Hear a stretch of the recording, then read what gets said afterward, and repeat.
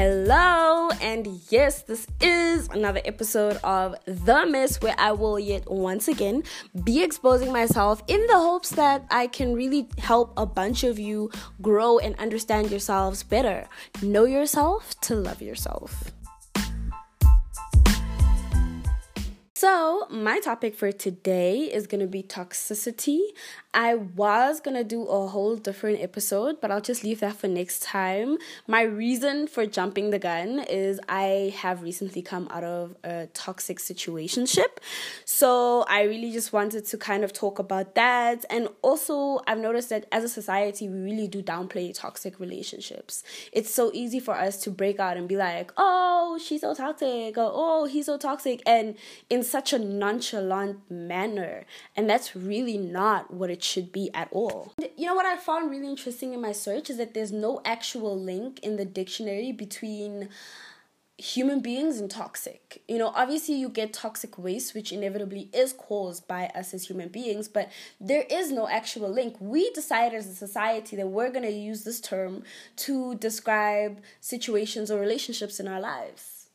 And with that being said, let's just go straight into the definition, which is poisonous, very harmful, or unpleasant in an insidious way. So when you go around saying you got toxic traits, what you're basically saying is there are major parts of you that are poisonous. When you say you're in a toxic relationship, you're in something that is basically deadly. Long story short. You know what, to be honest, for me, I really do feel like there is a difference between toxic people and toxic situations.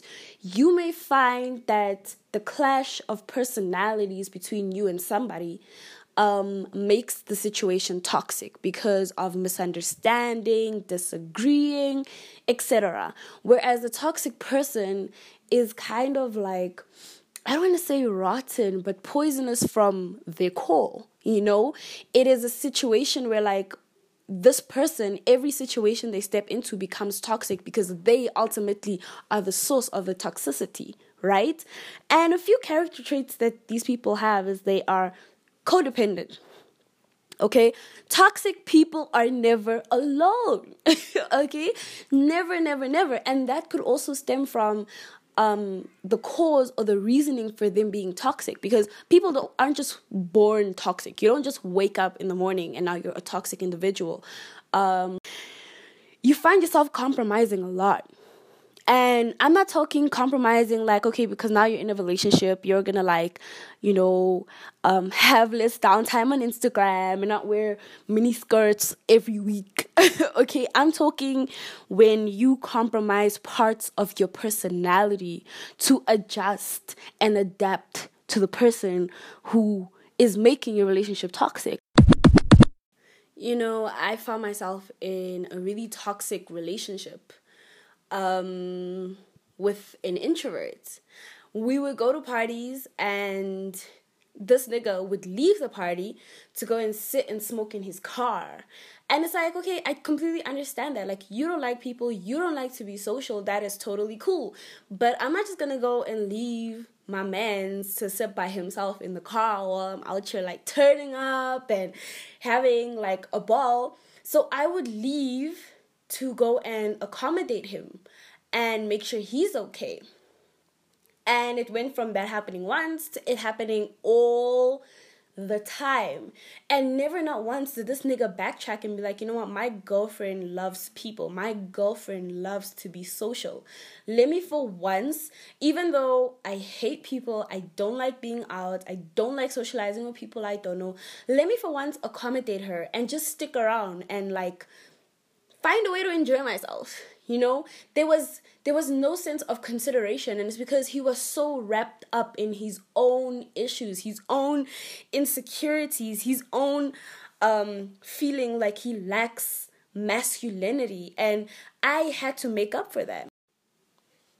In situations like that, you end up losing yourself to maintain someone or a relationship. And that is not worth it. And this is where it is so important to love yourself. Because if you love yourself and you find yourself in a situation like that, it'll be so easy for you to walk away because you realize it's beneficial for you and your growth and your sanity and your health. Like, being in a toxic situation really changes you.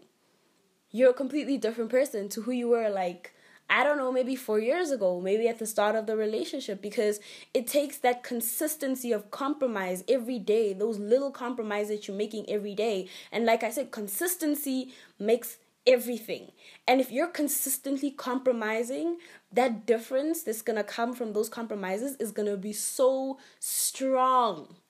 I went from being an extrovert to being an extra introvert. Okay, if that's even a thing.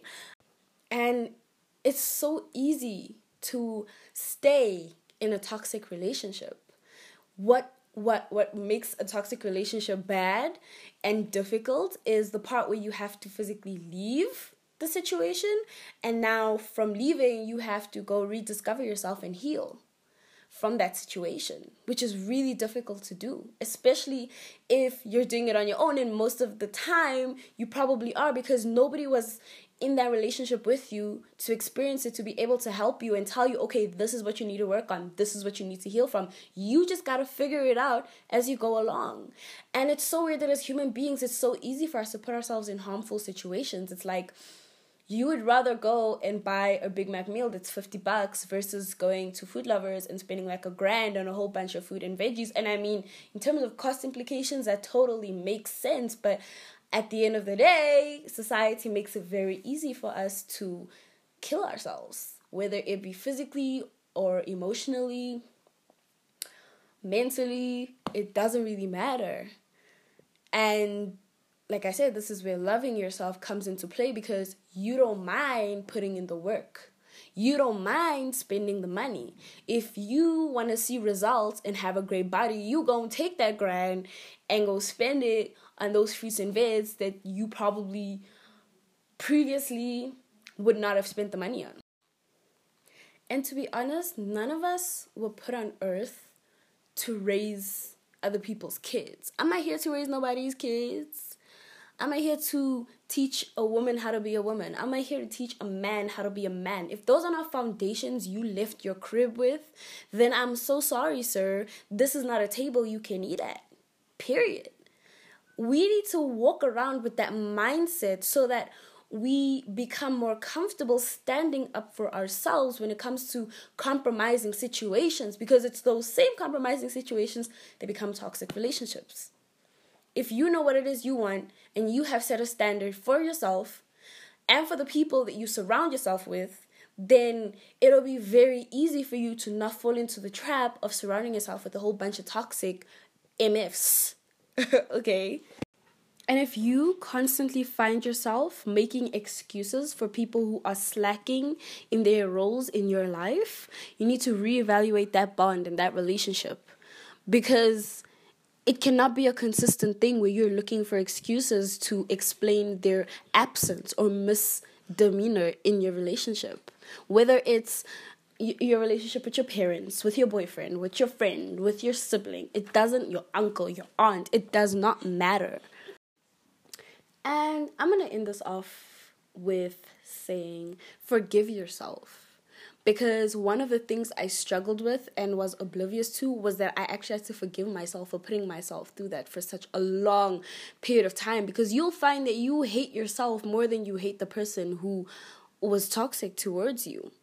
And you need to learn to forgive yourself. Otherwise, there can be no growth. That is the first step. Yes, you need to heal. Yes, you need to, etc., etc. But forgiving yourself is the first step. And all it takes is that first step.